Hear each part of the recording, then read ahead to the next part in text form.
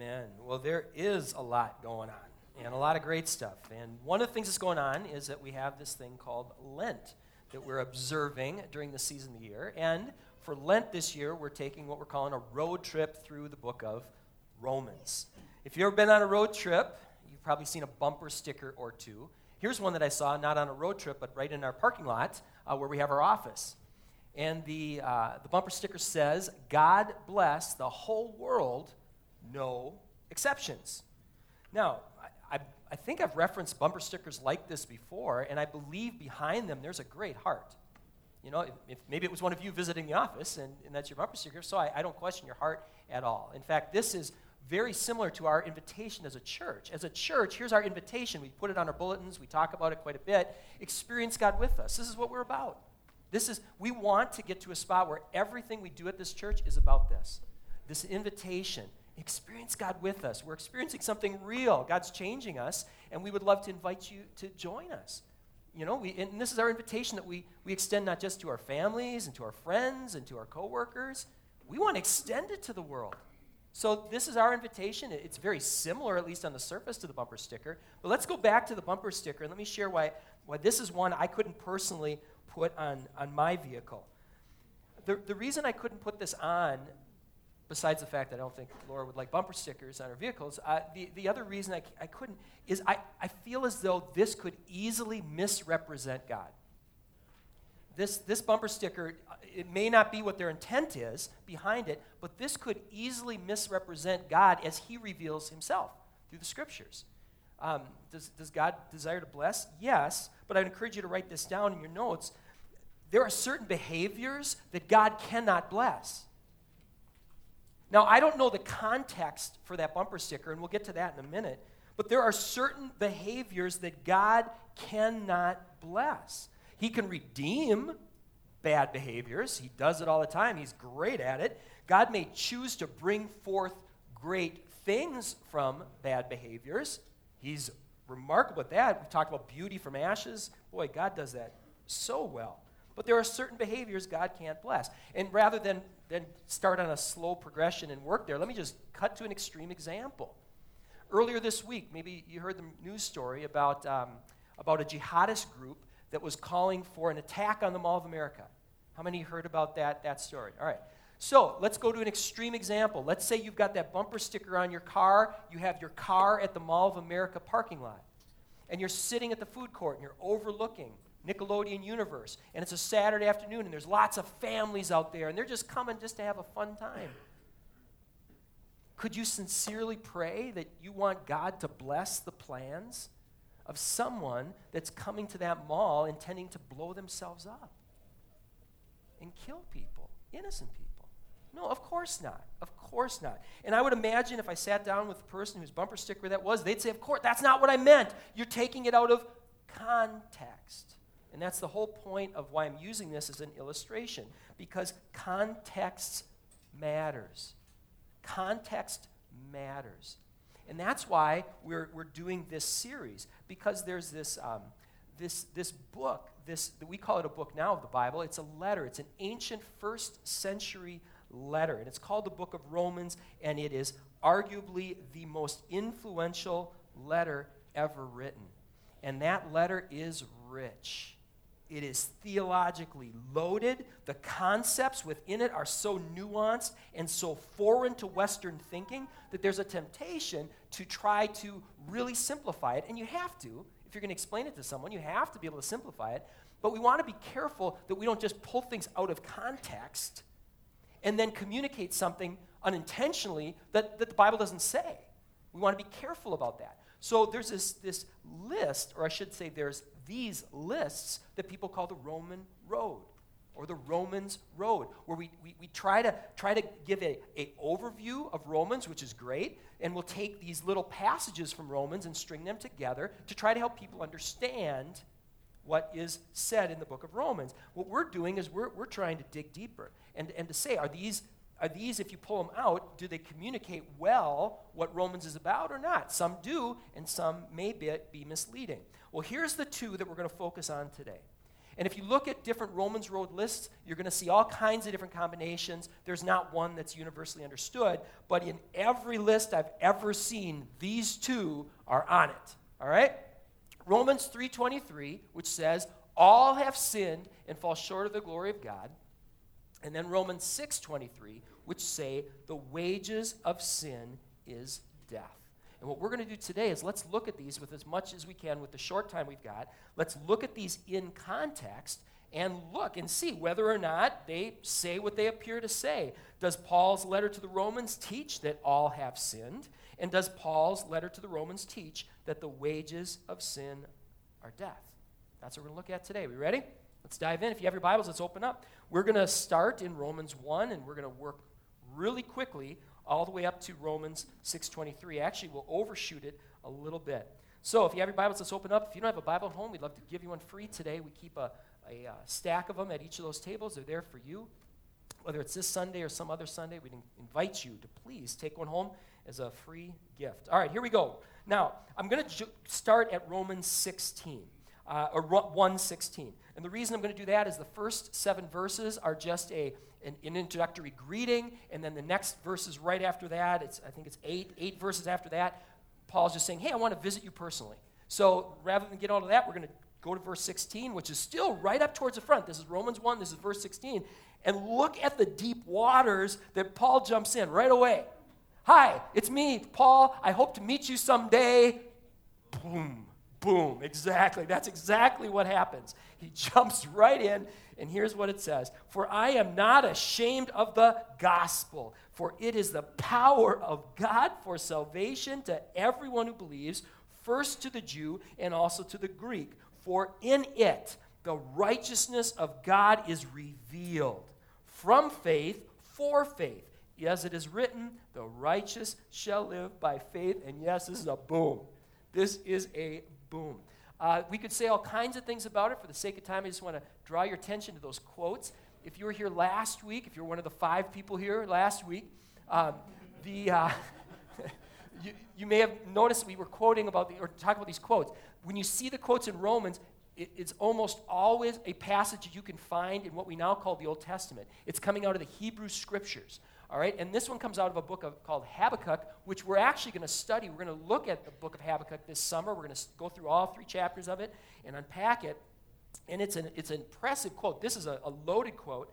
In fact, we're going to spend almost a week on this quote there. It's a revelation. That quote, and Paul actually quoting it again, it's a revelation from God that authentic faith is inseparable from the pursuit of righteousness. Let me say that again.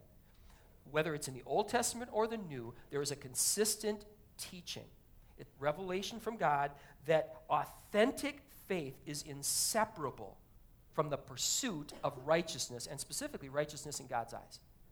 If you have authentic faith, you're going to pursue righteous living with God's help and with God's power. And it follows then, when we place our faith elsewhere and pursue a path of unrighteousness, we're going to find ourselves in need of salvation, which is referenced. All that's in this loaded little passage here. When we place our faith elsewhere, go down the path of unrighteousness, we find ourselves in need of salvation. Why? Because the wages of sin are death. And we're going to see that as we go. In fact, Paul lays that out way before we get to Romans 6:23.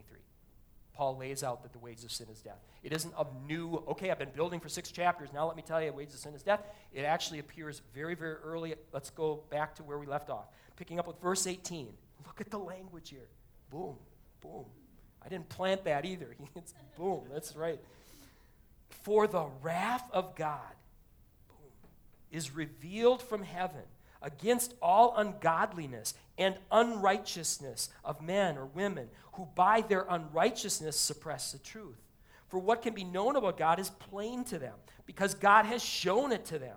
For his invisible attributes, namely his eternal power, his divine nature, have been clearly perceived ever since the creation of the world in things that have been made, so that they're without excuse. Now again, we're still in chapter 1. We're only a couple verses removed from, hi, this is a guy named Paul, and I hope to see you sometime. We're only a couple verses away from that. We're less than 10 verses from Paul's greeting, and Paul is already using phrases like the wrath of God and without excuse. And the tone doesn't change as we continue. Look at this. Let's keep going. Verse 21. For although they knew God, they did not honor him as God. If you have your Bible, you might want to underline that or highlight that, because that's what sin is ultimately about, as you'll see. Although they knew God, they did not honor him as God or give thanks to him, but they became futile in their thinking, and their foolish hearts were darkened. Claiming to be wise, they became fools. Therefore, God gave them up in the lusts of their hearts to impurity, to the dishonoring of their bodies among themselves, because they exchanged the truth about God for a lie, and worshiped and served the creature rather than the Creator. Now, as this letter continues on, God reveals why sin is so significant. Behind every disobedient decision is a failure to place God above all things. That's why this is a big deal.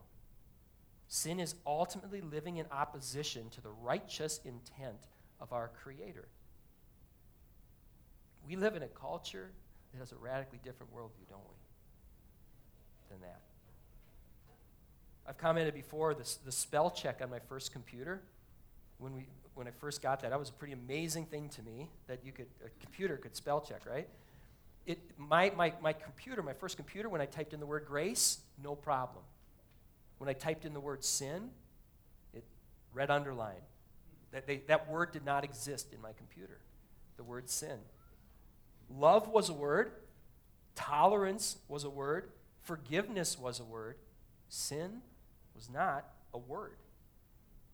If Paul's letter to Romans contains revelations from God about himself, which I believe it does, and if all have sinned, which we're going to see that's what the scriptures say, and if the wages of sin are death, and that point is right coming up here, then this is one of the most important teachings that we are going to be able to give all year, especially in a culture like ours. And this is one that we have to understand so we can communicate it well to a world who just doesn't have a reference point for this. Now, the signs, you may have noticed that we have some signs that are building. When we had our Ash Wednesday service, we brought out this first sign, slow. Slow. Isn't that a great sign for the beginning of Lent? It is. Thanks, Rick. Slow. Let's slow down. Let's really press in here. And then last week we pulled out the sign, Romans Road, and one of the points we made last week is, you know what? One of the things we want to do when we slow down, let's take these passages and dig deep. Let's off-road a little bit around these passages and look at them in context. And now today's sign is what? The one on the screens? Wrong way. Wrong way. Yes. Wrong way. Now, this sign, if you hop on Lexington and head south, you're going to see some of these signs. They're right there at 694. They're right there posted at the, if you're going to try to go off, if you're going to try to take the off-ramp the wrong way down the highway, you're going to see these signs warning you, don't do that. Don't do that. Don't go the wrong way down 694. There might be one that's closer than that to here, but that's pretty close. And I'd encourage you when you drive there, think about that. Think about what would happen if you just ignored that sign. Think what would happen if you just said, well, that sign, that's for everybody else. That sign's not for me. In my world, in my reality, my truth is that I want to go down that road. Can you imagine the damage you could cause by doing that? You could hurt yourself. You're putting others at risk. And this is just a human-made sign.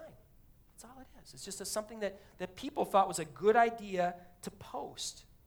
Imagine what 694 would look like if people just started saying, well, it's subjective, it's relative. I can just go down this path if I want to. The rest of you can decide for yourselves whether or not you choose to go down that path. Imagine just in your head, literally, get a picture of this. What would 694 look like if people would just ignore that sign? And lots of people would just ignore that sign and just go flying down the highway the wrong way. May I present to you that sin is akin to a peasant rebelling against a good king who issues decrees like you shall not steal, You shall not kill. You shall not bear false witness. And thou shalt not go the wrong way down the highway. May I present to you that sin is akin to a child disobeying a loving father who has good reasons behind his instructions to brush our teeth, to eat healthy foods, and to stay away from strangers, who has our best interests in mind when he says, don't get in the car with a friend who's been drinking. Don't walk home alone at night.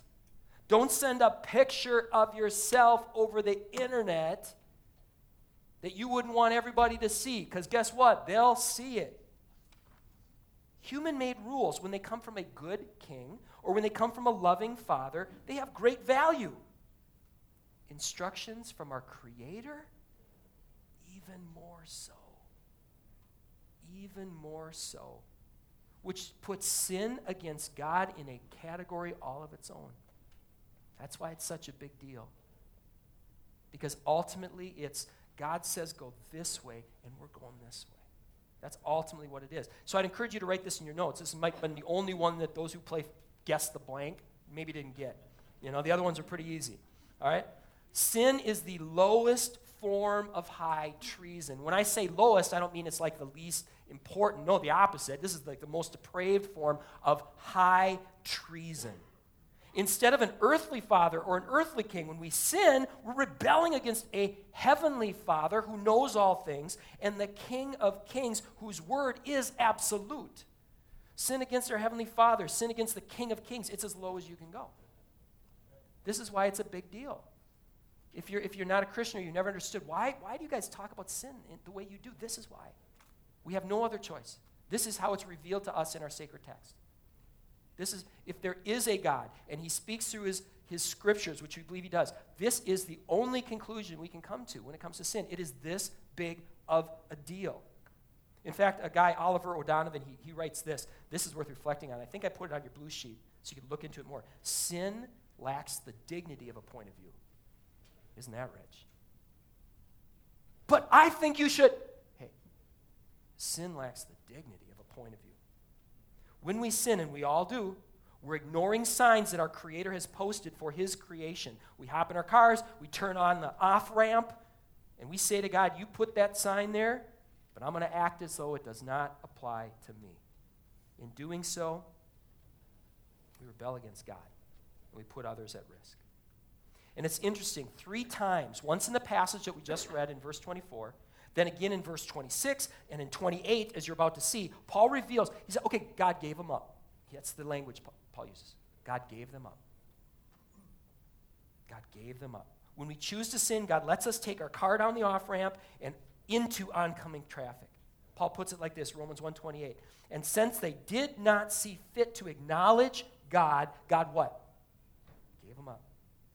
Gave them up to a debased mind and to do what ought not be done. That one's worth highlighting, isn't it? In our notes. What ought not be done. The Romans Road is a helpful tool.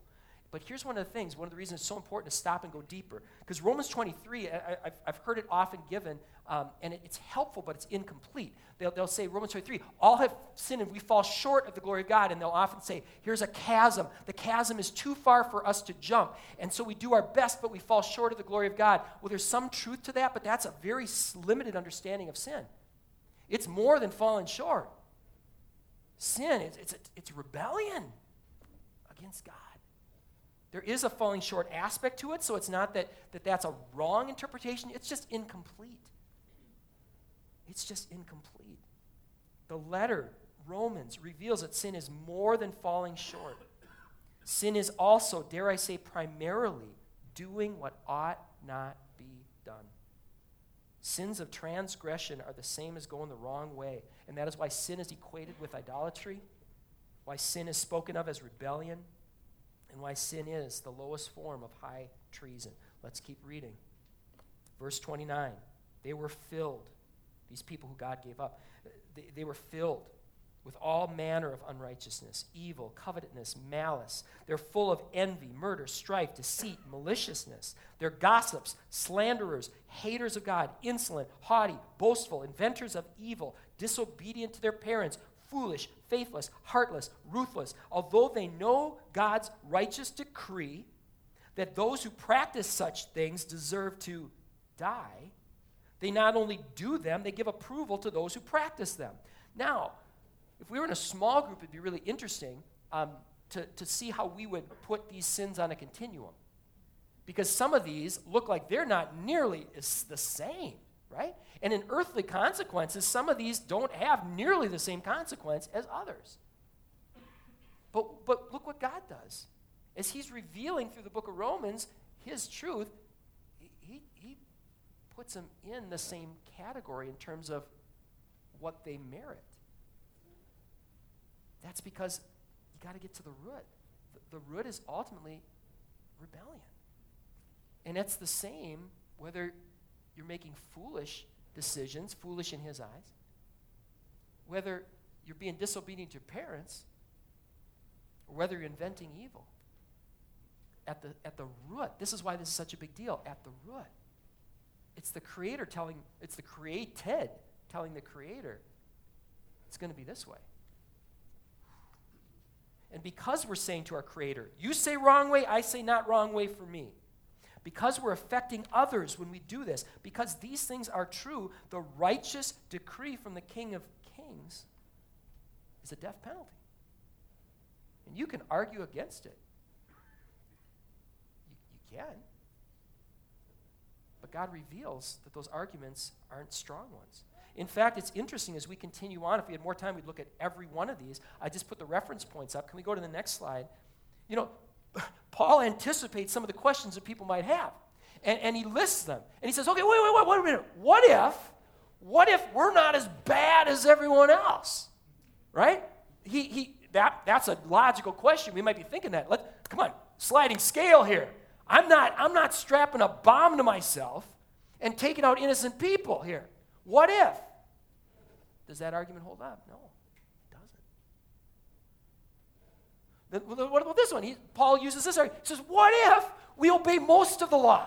All right? What if we get most of them right? Okay, the stop signs. I do all the stop signs, mostly, right? What's another one? No U-turn here. I'm good on those, right? But the wrong way, come on. It's just one sign. You know, that one doesn't hold up. And then there's this one. I wouldn't have come up with this one, but he does. Paul says, okay, what about this? What if our unrighteous displays the righteousness of God? What if my going the wrong way down the highway causes an accident that gets other people to think, those people who made that sign are great. Glory to those people. Is that a good excuse? No, it's not. Romans reveals that arguments like this don't hold up. If anything, as you continue that journey through Romans, and many of you have, thank you, all those people who have been writing and saying, hey, I've been doing it, I've been reading over and over again. As you read through Romans, Paul doubles down again and again and again. If you have your Bibles with you, take a look at this. Romans 3, starting with verse 10. Look at this, a string of quotes. Starting here, both Jews and Greeks are under sin, as it is written. None is righteous, no, not one. No one understands. No one seeks God. All have turned aside. Together they become worthless. No one does good, not even one. Their throat is an open grave. They use their tongues to deceive. The venom of asps is under their lips. Their mouth is full of curses and bitterness. Their feet are swift to shed blood. In their paths are ruin and misery. And the way of peace they have not known. There is no fear of God before their eyes. All right, this is another example of where a tool like a study Bible is so helpful. My ESV study Bible helped me see every one of those quotes, and they said, here's where you can find it, here's where you can find it, here's where you can find it. And rather than just some awkward wording, which it seemed like to me, this is a very intentionally crafted string of quotes from the Old Testament. Let me just quickly show you, and if you have your ESV study Bible, it's right there in a little chart. Paul is basically saying nobody's got anything to boast to God about here, right? And he talks about our sinful condition. You can group these verses, and there's the scriptures where you can find them. Romans 3, 10 through 12 is really talking about our condition is messed up because no one is righteous, no one understands, no one seeks for God, no one does good. And then the next group of quotes talks about our speech. Our speech is depraved. Our throats are open graves. The venom of asp is on our lips. Our mouth is full of curses and bitterness. And then there's the next grouping. Romans 3:15 through 17 is a grouping about action. We're swift to shed blood. In our path are ruin and misery, the way of peace. They have not known. There is no fear of God before their eyes. All this, before we ever get to Romans 3:23, we're not even there yet. We aren't even to Romans 3:23 yet. And before we ever get there, the case has already been made that all have sinned, and the wages of sin is death. And if we had time to off-road even further, we could take a look at what the Bible says elsewhere about sin. Here's a partial list. I ended up giving you some extra notes today. That blue sheet, I put these down because I never want to just get up here and say stuff out of context. I would love for you guys to fact check me on all of this, and you'll start to see that boy, we could do what we just are doing here with Romans 3:23 and Romans 6:23. We could do this with all these verses. But I give them there for your consideration. Take a look. Sin is inescapable. Here is a partial list of how sin is everywhere. All have sinned. Sin is a deliberate disobedience. Sin is lawlessness. Sin is rebellion. Sin is the devising of folly. Hostility towards God is sin. All unrighteousness is sin. Suppressing the truth is sin.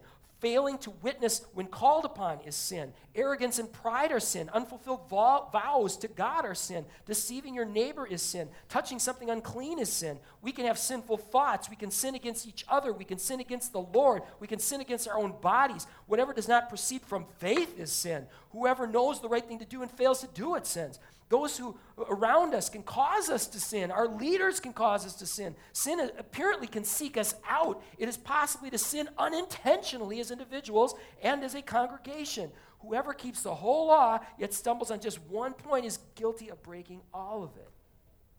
Have all sinned? All have sinned. And if that's the case, we're in big trouble, because here's my next list. Take a look at this. Again, a partial list. And I put the references there in your notes. You can look them up. The wages of sin is death. Because sin separates us from God. Sin is detestable in God's sight. Sin provokes God's anger. Sin provokes God's jealousy. Sin provokes God's wrath. Sin defiles us. Sin enslaves us. Sin deceives us. Sin creates a debt that is beyond our capacity to pay. Sin is like marital unfaithfulness. When sin is fully grown, it brings forth death. Our sin, get this, our sin can affect future generations. It's not just you going down the highway.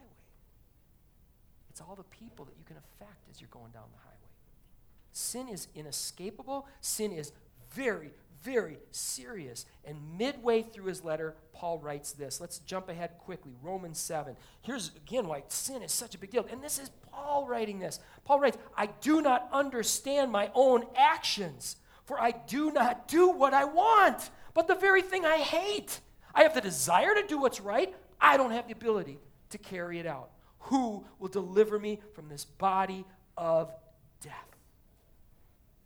Well, isn't that the cry of every God seeker who's serious? Who is going to deliver me? Because all have sinned, and the wages of sin is death. And we appear powerless. We appear that way because we are powerless to overcome this on our own. But now let's look at Romans 7 in context. Who will deliver me from this body of death? Right away, what is it? Thanks be to God through Jesus Christ our Lord.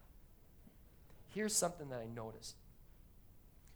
It's really hard, if you want a proof text that sin is really, really bad, it's hard to do that in Romans without cutting off the second part of Paul's thought. Almost every time where you see sin is really, really bad, you almost always smashed right up in the same verse is something about God's goodness and grace.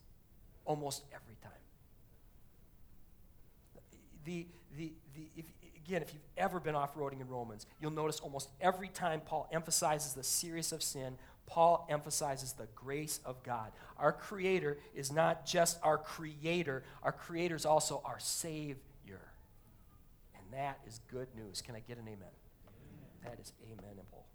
In the book of Romans, revelations about the significance of sin are almost always embedded within revelations of God's amazing grace. Let's look at 6:23. Take a look at this. Here's some of the context around Romans 6:23. Thanks be to God that you who were once slaves to sin, you became obedient from the heart. What fruit were you getting when you were going down the highway the wrong way? For the end of that is death. But now you've been set free from sin, for the wages of sin is death, but the free gift of God is eternal life in Christ Jesus our Lord. You see the hope and the grace.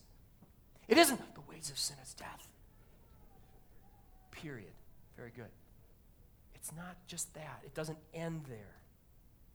But the gift of God is eternal life in Christ Jesus our Lord. Romans 3:23, same thing. Take a look at this. A little of the context around Romans 3:23. But now, and if you got your Bible, circle that, highlight that.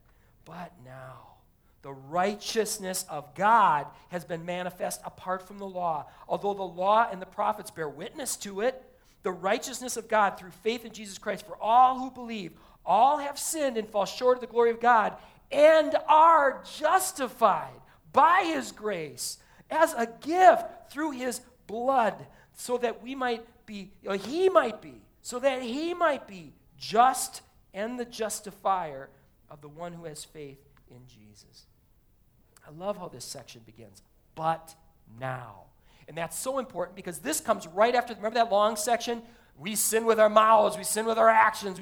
This comes right after that. But now. But now. The passage comes right after the one we looked at with all those quotes, the one that paints a picture of how fully fallen we are. Then come those grace-filled words, but now. We've ignored the signs. We put ourselves and others at risk, but now.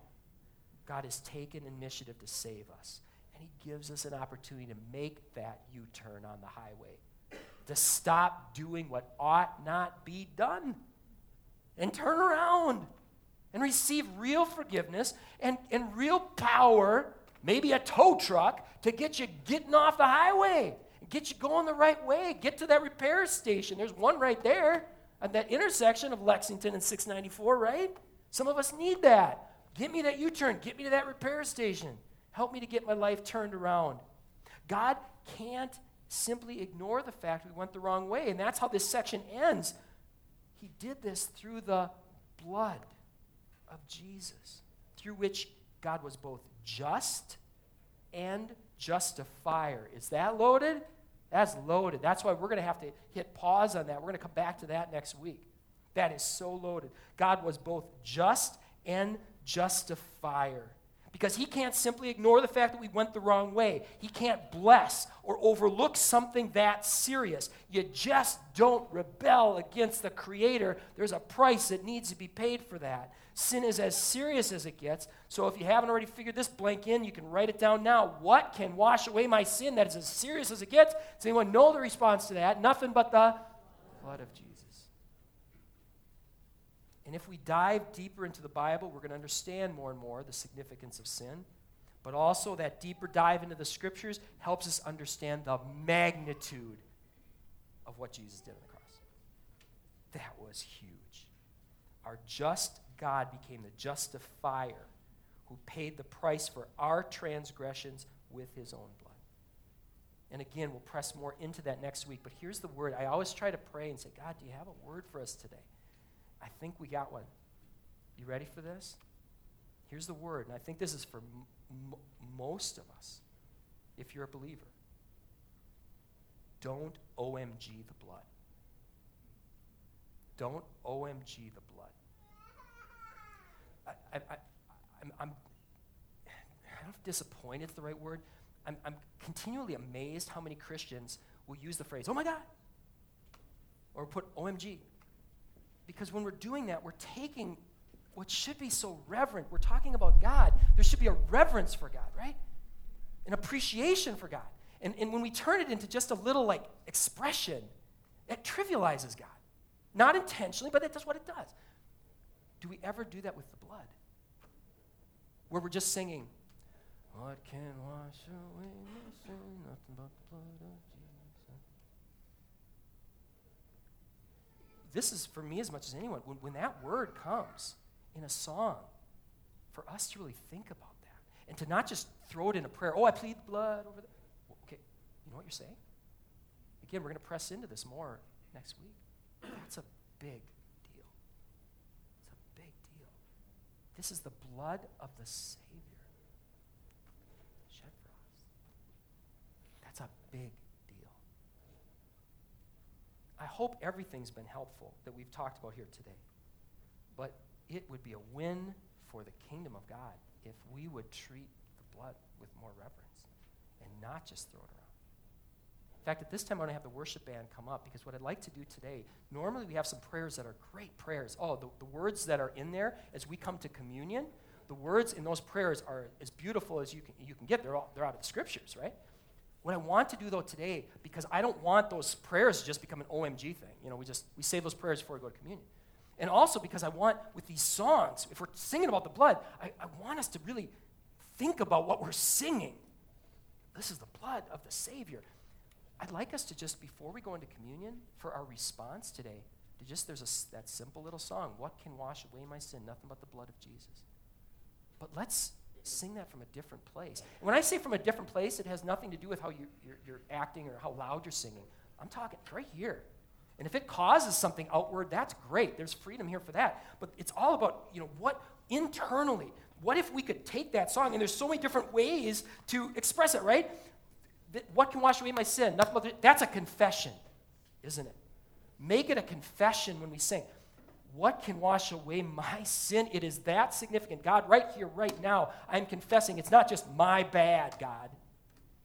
It's what can wash away my sin? There's nothing that I can do, God. There's nothing I can do that merits, that overcomes what I just did. So what can wash away my sin? Nothing but the blood of Jesus. Also, we can make it a response of gratitude, right? Oh, what can wash away my sin? Thanks be to God. Because I couldn't do it on my own. So make an expression of gratitude. It can be a proclamation of grace. What can wash away my sin? Nothing but the blood of Jesus. What a proclamation of grace. And then of God's greatness. Why do we sing songs like there's no one like our God, no one at all? Because there's no one like our God, no one at all. Unless it's some modern cult spin-off, there are no ancient religions that I am aware of that have anything like this. A God who would initiate salvation and die on a cross for his creation? Are you kidding me? There's no one like our God. No one like our God. Anything else is a modern copy where they're trying to steal those themes. That was a radically new concept. So what we want to do, we're just going to sing. Don's going to lead us through this song a couple times. Just take this simple chorus. Don't OMG it. Make it real. And then after that, Kelsey will invite the servers to come up, and servers get in place after this chorus. And then we won't have any ushers tell you to come forward if you'd like to receive communion. If you can sincerely sing that little chorus from the depth of your being, we would invite you to come forward. And we want it to be a deliberate decision on your part. Again, no OMGing, no, now you go because everyone in your row is going. Just make it a decision. When the communion servers are in place, say, okay, God, I am going to respond to what you did here today, right here, right now. I'm going to confess and proclaim that I am a sinner in need of your grace, and I'm so thankful for what you did on the cross. If you can do that with sincerity, we would welcome you to come forward. All right, let me just pray and consecrate this time. Father, there is nothing that can wash away our sin. That's the whole point of why we're going to do this now. That is the proclamation that we make when we come forward, if we choose to do so, that there's nothing that can wash away our sin but the blood of our Savior. In Jesus' name. I just quickly want to share a picture that I had when I was just sitting here. I had this picture of crossing from Lexington to over 694. Although all the traffic is going the wrong way, right? And there's only about 3 people that are going the right way down there. And that's how life feels, which is one of the reasons why we want to get in the Word, because the Word can convict us in moments like this. That though the world is going the wrong way, we don't have to.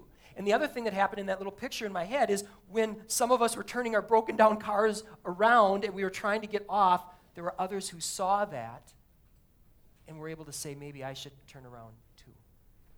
So for what it's worth, there's a picture. Let's pray.